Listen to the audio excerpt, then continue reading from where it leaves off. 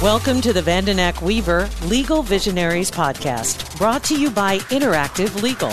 Here's your host, Mary Vandenack. Welcome to today's episode of Vandenack Weaver Legal Visionaries, a weekly podcast discussing updated legal news, evolving methods of providing legal service, and law practice issues. My name is Mary Vandenack, founder and managing partner at Vandenack Weaver, LLC. I'll be your host as we talk to experts from around the country about closely held business, tax, trusts and estates, legal technology, law firm leadership, and well-being. Before we start today's episode, I want to thank our sponsor. Here's a message from Interactive Legal. There's always a resistance to change, particularly with attorneys. Attorneys like to look back at what's worked in the past, and that makes a lot of sense. But when you realize that with a good automated drafting system, you can do a better job for your clients, deliver documents on a more timely fashion, in a more consistent and in a more costly manner. If you're not a subscriber to Interactive Legal, I urge you to go to interactivelegal.com and click on Request a Demo, and you'll be contacted about having a demonstration of Interactive Legal for you, which can be done right over the internet. Don't have to leave your office. No salesperson will call. We can arrange it at a time inconvenient for you. So please go to interactivelegal.com and click on Request a Demo. Today's episode is going to be talking about financial controls for law firms. My guest today is John Bowers. John and I go back a few days now, and John's got a really solid background in law practice, having worked at a variety of firms. And I'm really proud that John has recently agreed to join our firm. But can you fill us in on your background, John? Yeah, absolutely. Thank you for having me, Mary. I'm excited to be here. Yeah, my background is not usual, but it did start in finance. Not that that's the only place my heart lies. But 21 years ago, if you can believe it, I joined the accounts payable department of a firm and have been in law ever since, from AmLaw 100 massive firms to the small law, as I like to call it. And business development has been a big portion of my background, with leadership responsibilities all the way up through. And most recently, serving in an operational role, and now serving in a strategic role with your firm. And so we're going to talk today about financial controls in law firms. And I always find it interesting, not just in law firms, but business, that the financial controls, which my background is accounting and finance, so that seems really basic to me. I'm surprised by the number of times that we talk to somebody or have a business, or the number of times I've watched a bookkeeper or a business and had to say, do you guys have any financial controls here? And so that's right. So can you just describe generally what we mean by financial controls? Yeah, I mean, in a nutshell, I'm talking the standard operating procedures that law practices use to monitor and protect how their financial resources are utilized. Now, that sounds boring, but it's actually quite interesting. And before we get into the specifics of these strategies and tactics, it's important to remember that every law practice is made up of people. And so a very primary piece of the pie when it comes to financial controls is people management. More on that in a bit. But in short, I'm talking ensuring good financial stewardship of your law practice.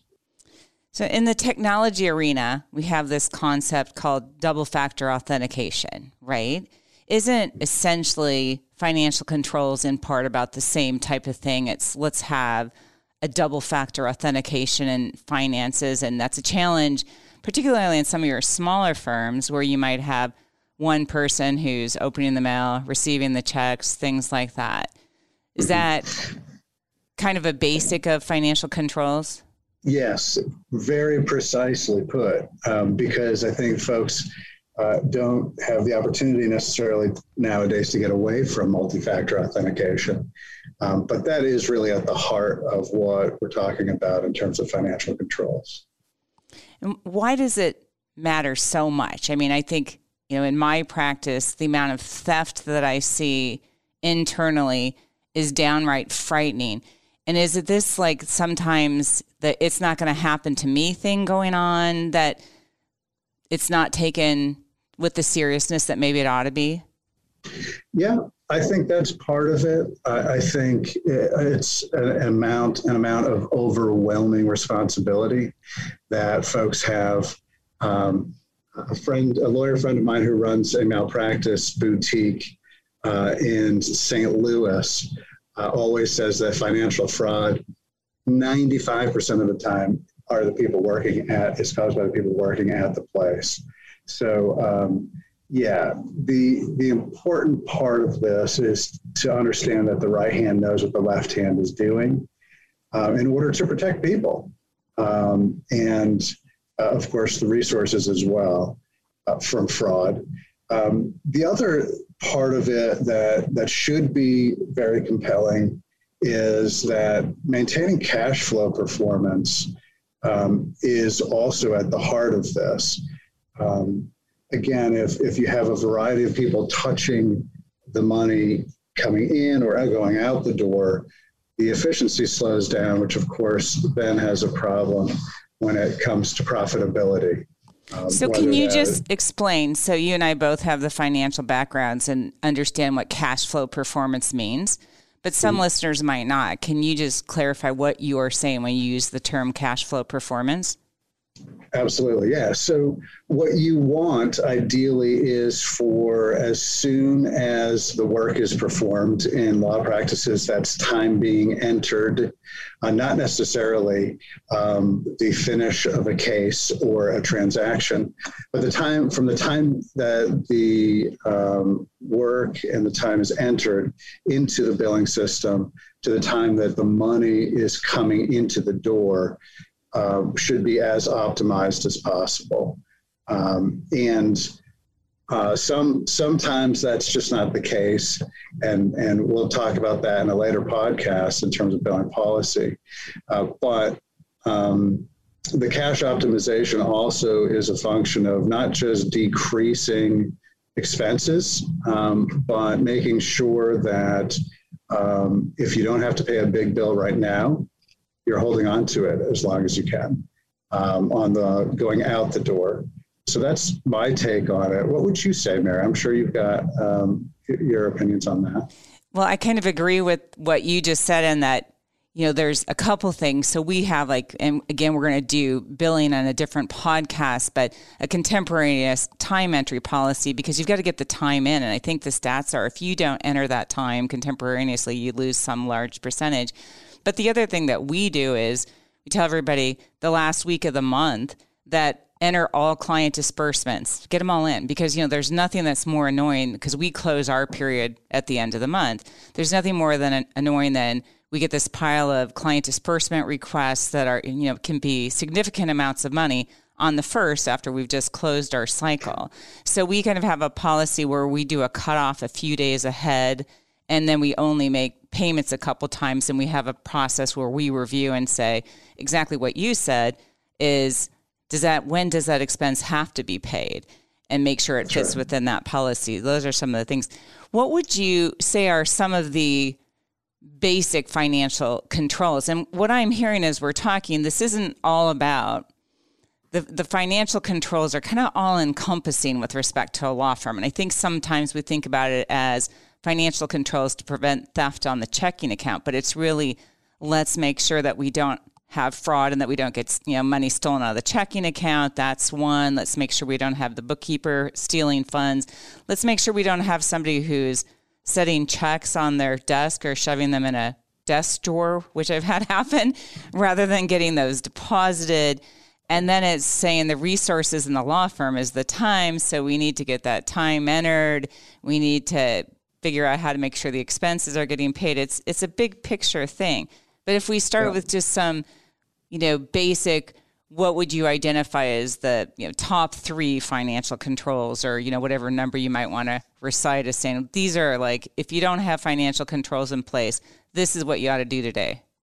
Yeah, definitely. And primarily, and this is where it gets a little bit uncomfortable for the firm owners, is that there has to be a periodic review of financial statements. Yeah, that's boring. And many lawyers sometimes are very uncomfortable when it comes to looking at that sort of thing. But that level of financial literacy is unbelievably important.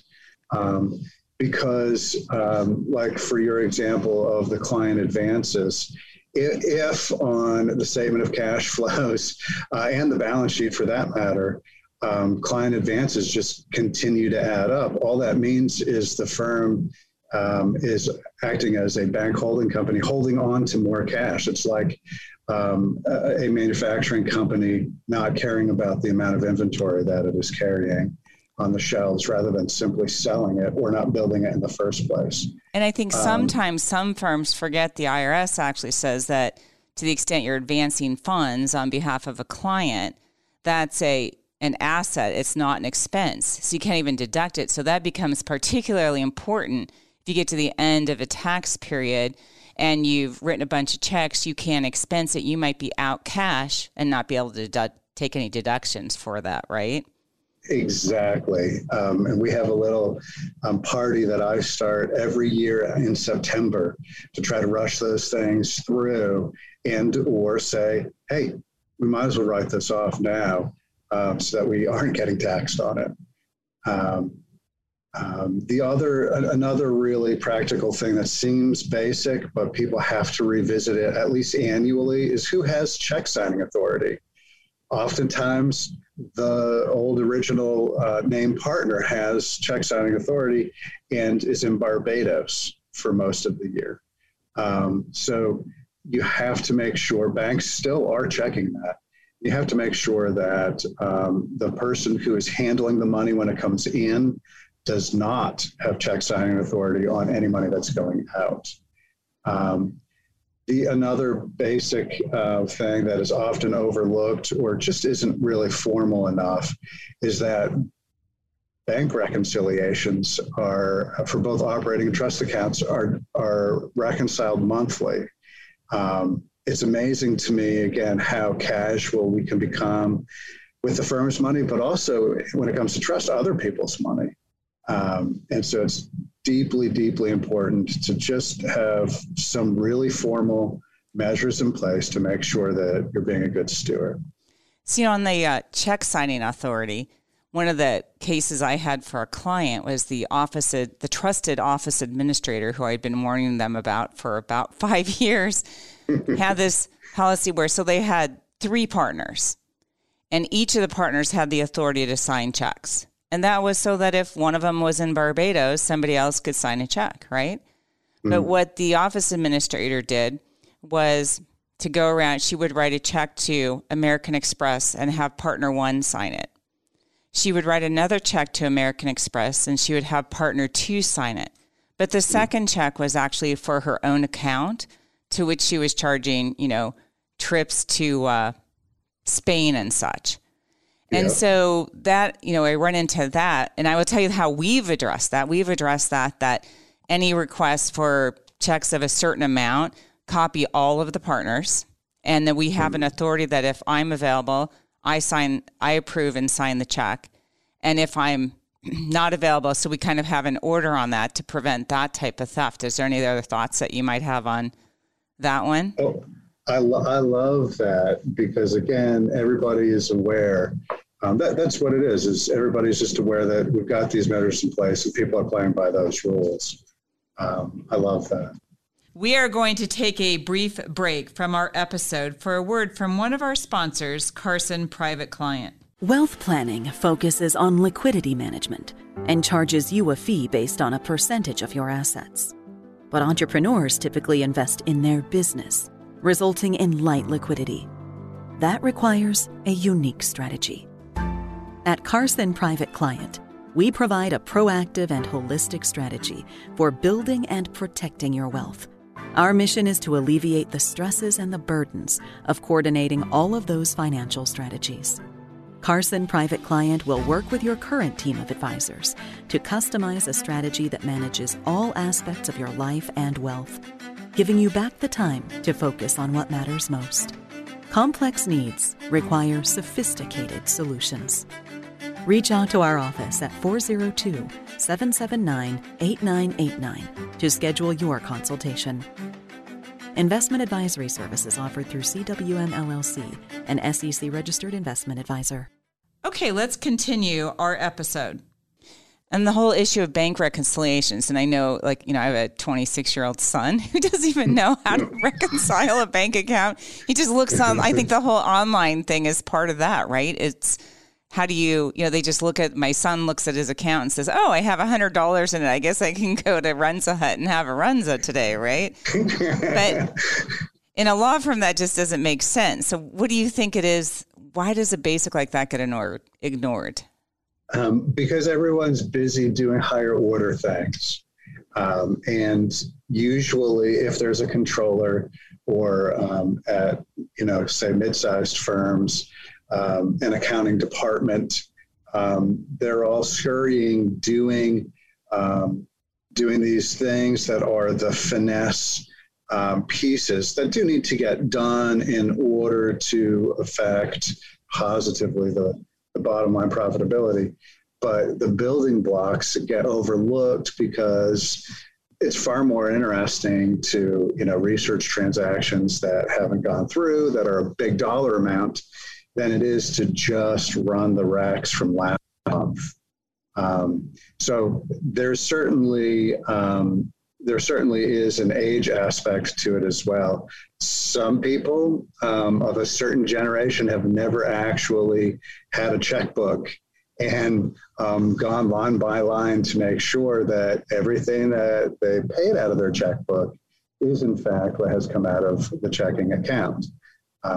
And, there's a variety of reasons for that, but that's where, leadership has to come in, and it's a very simple way to measure, hey, have we closed the books on the last month yet?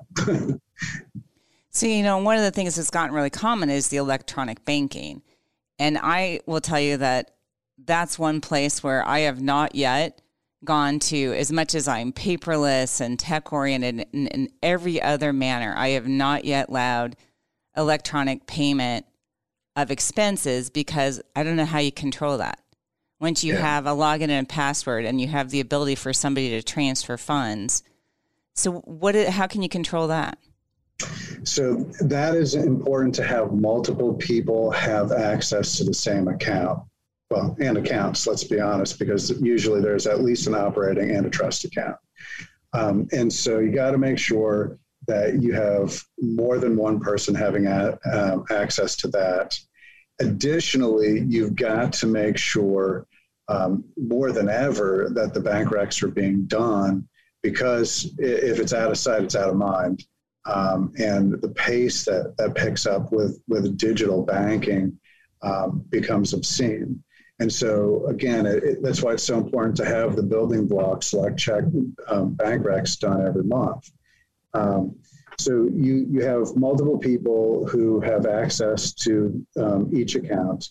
You have one person that has overarching authority on the, let's say, releasing of money, of funds, who has to, again, be different than the person who is scanning in the funds or making deposits in some way.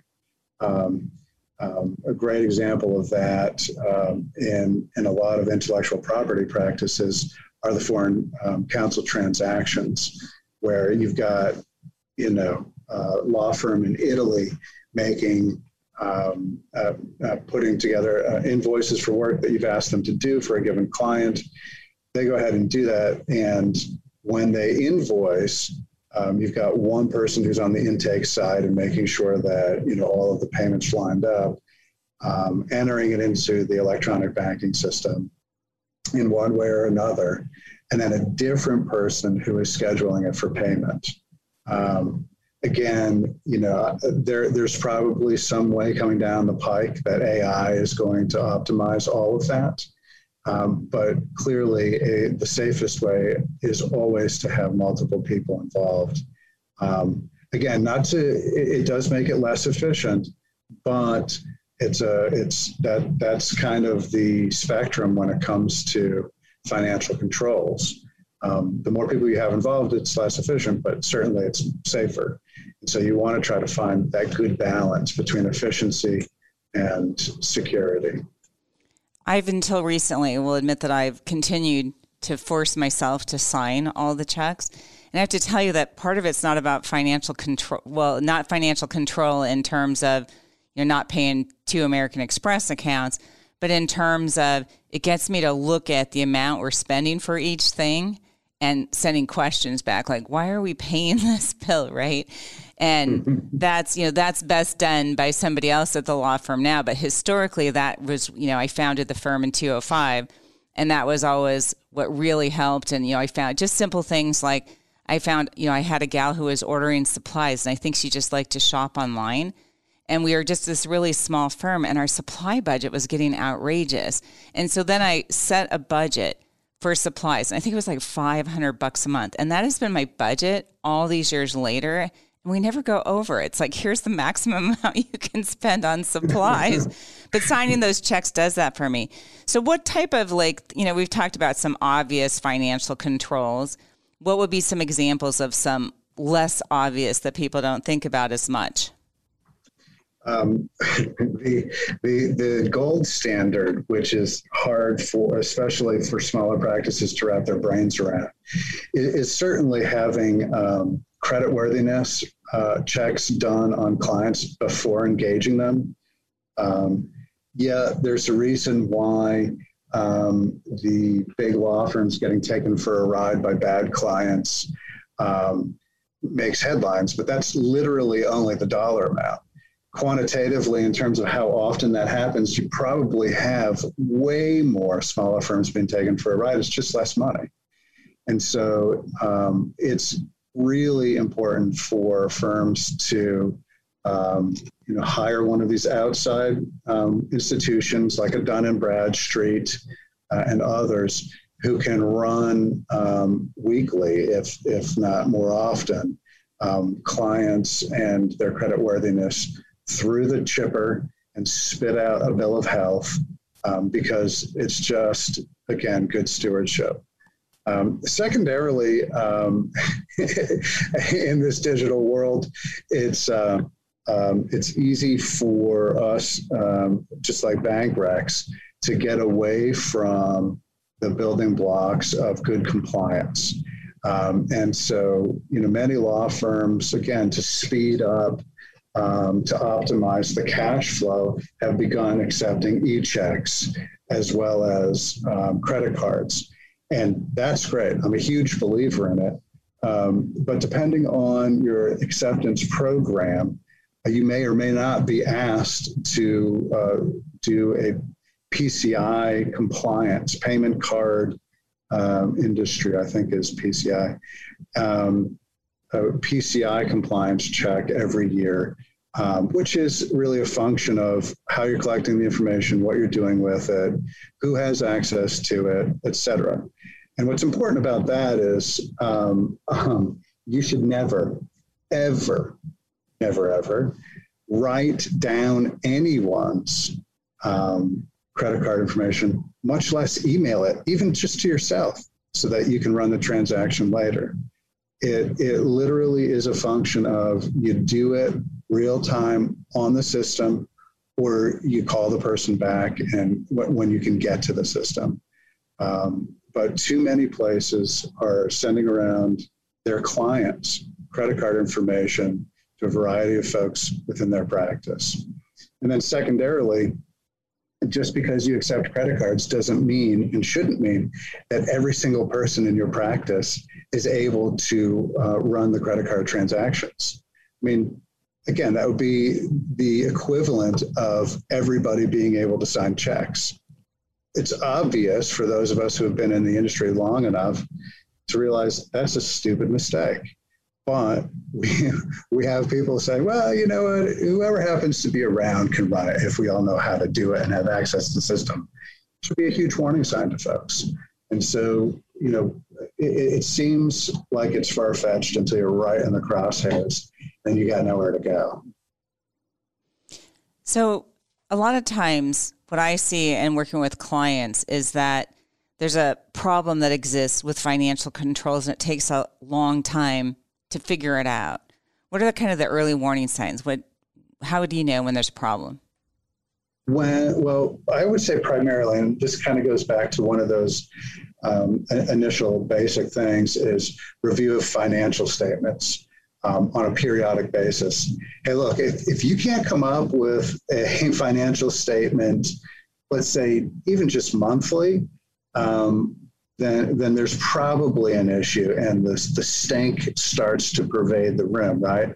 And so that is one of the foundational reasons. It's not to try to make lawyers feel like they don't know what they're doing by looking at financial statements.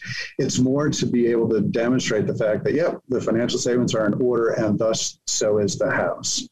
And so when there's a delay on those, it's time to start digging. In exactly the same context as we've discussed before, when you have year-end closing in, and in order to get taxes done, you've got somebody staying late, nudge, nudge, wink, wink, to do all of the bank recs for past months, like 6 to 8 at a time, 6 to 8 months at a time, in order to close out the year properly and then file taxes by April 15th. There's definitely a problem. And then I would say, in a frankly more offensive vein, when you have the folks at a practice who are making the most money in terms of draw or salary, those people having exorbitant, we all have it, that is a very subjective term on purpose, but exorbitant reimbursements that none of the other folks who share equity in the firm are aware of, that are running through, that's a problem. And so it shouldn't be so much a function of, hey, you know, let's all review each other's expense receipts, et cetera. But it should be, okay, at the end of the year, everybody who's an owner, and if there's trust, let's at least just say, here's what the totals are in terms of expense reimbursements for the year. Now, if you have some person whose client in Europe is having them come over 4 times a year, well, that explains what the issue is. And that's not exorbitant necessarily. But, you know, I think we all have a decent gauge on what that threshold of exorbitance is. And I think, you know, that those are good conversations to have in law practices, though they are unbelievably uncomfortable. They are unbelievably uncomfortable. And one of the things we design into our agreements, our member agreements, is that, you know, generally any reasonable expense can be run through. But, you know, if it does ever get disallowed by the IRS, you're paying the expenses of the audit and you're reimbursing for the cost of it. And there's been some changes in the rules about how expenses can be run through and the impact, especially if it's a partnership, that we won't cover today, but is worth just knowing.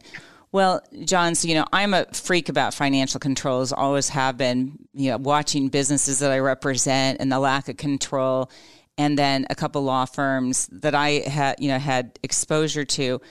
So if there's a law firm who says, hey, you know, we really do need to dig into having some better financial controls, are there some good resources? Absolutely. You know, just stuff that you can dig up online for starters is really simple. And, you know, oftentimes it can be helpful to have resources that are not, you know, legal related.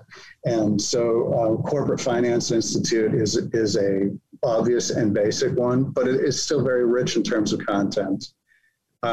Local business schools, I mean, they're all over the country, obviously, but I think that there are absolutely, you know, good courses that they offer, even online nowadays, that could be extremely helpful for owners of law firms and others. When it comes to legal, look, the ABA does a fabulous job with webinars and education, especially, the law practice division that Mary and I both belong to, a little advertisement for the American Bar Association. But in addition to that, the Practicing Law Institute, a competitor, frankly, probably of the American Bar Association, they do an annual, if not more often, presentation on financial statements for lawyers. And yeah, it's long, and yeah, it may get a little boring, but it's good to know and a good refresher. And then finally, in terms of items, we always are thinking, well, how do we educate the lawyers? Look, there's no reason why your financial staff also couldn't attend either the ABA programs or the PLI programs. But specifically, there are some great programs on financial management and controls that are offered by the Association of Legal Administrators. In fact, there are 2 multiple session courses that they offer on financial management. I've been through it twice because it's so good, and it's taught by folks in the profession, for the profession, and they're all non-lawyers. Not that lawyers couldn't get something out of that as well, but there's plenty out there. And I'm pretty avid about having those that are involved in the financials that are non-lawyers get a lot of training, but I do also think there can be a tendency to over-delegate and not pay close enough attention by the owners of the firm sometimes. So I think it's super important that those financial discussions, financial statement reviews occur. Well, John, thanks a lot for being on the podcast today. I really appreciate your presence. Hey, you're welcome. Thanks so much for having me, Mary. As we get to the end of our episode, I want to thank our sponsors, Interactive Legal and Carson Private Client. That's all for now. Thanks for listening to this week's episode, and stay tuned for our weekly releases. A Huda Media Production.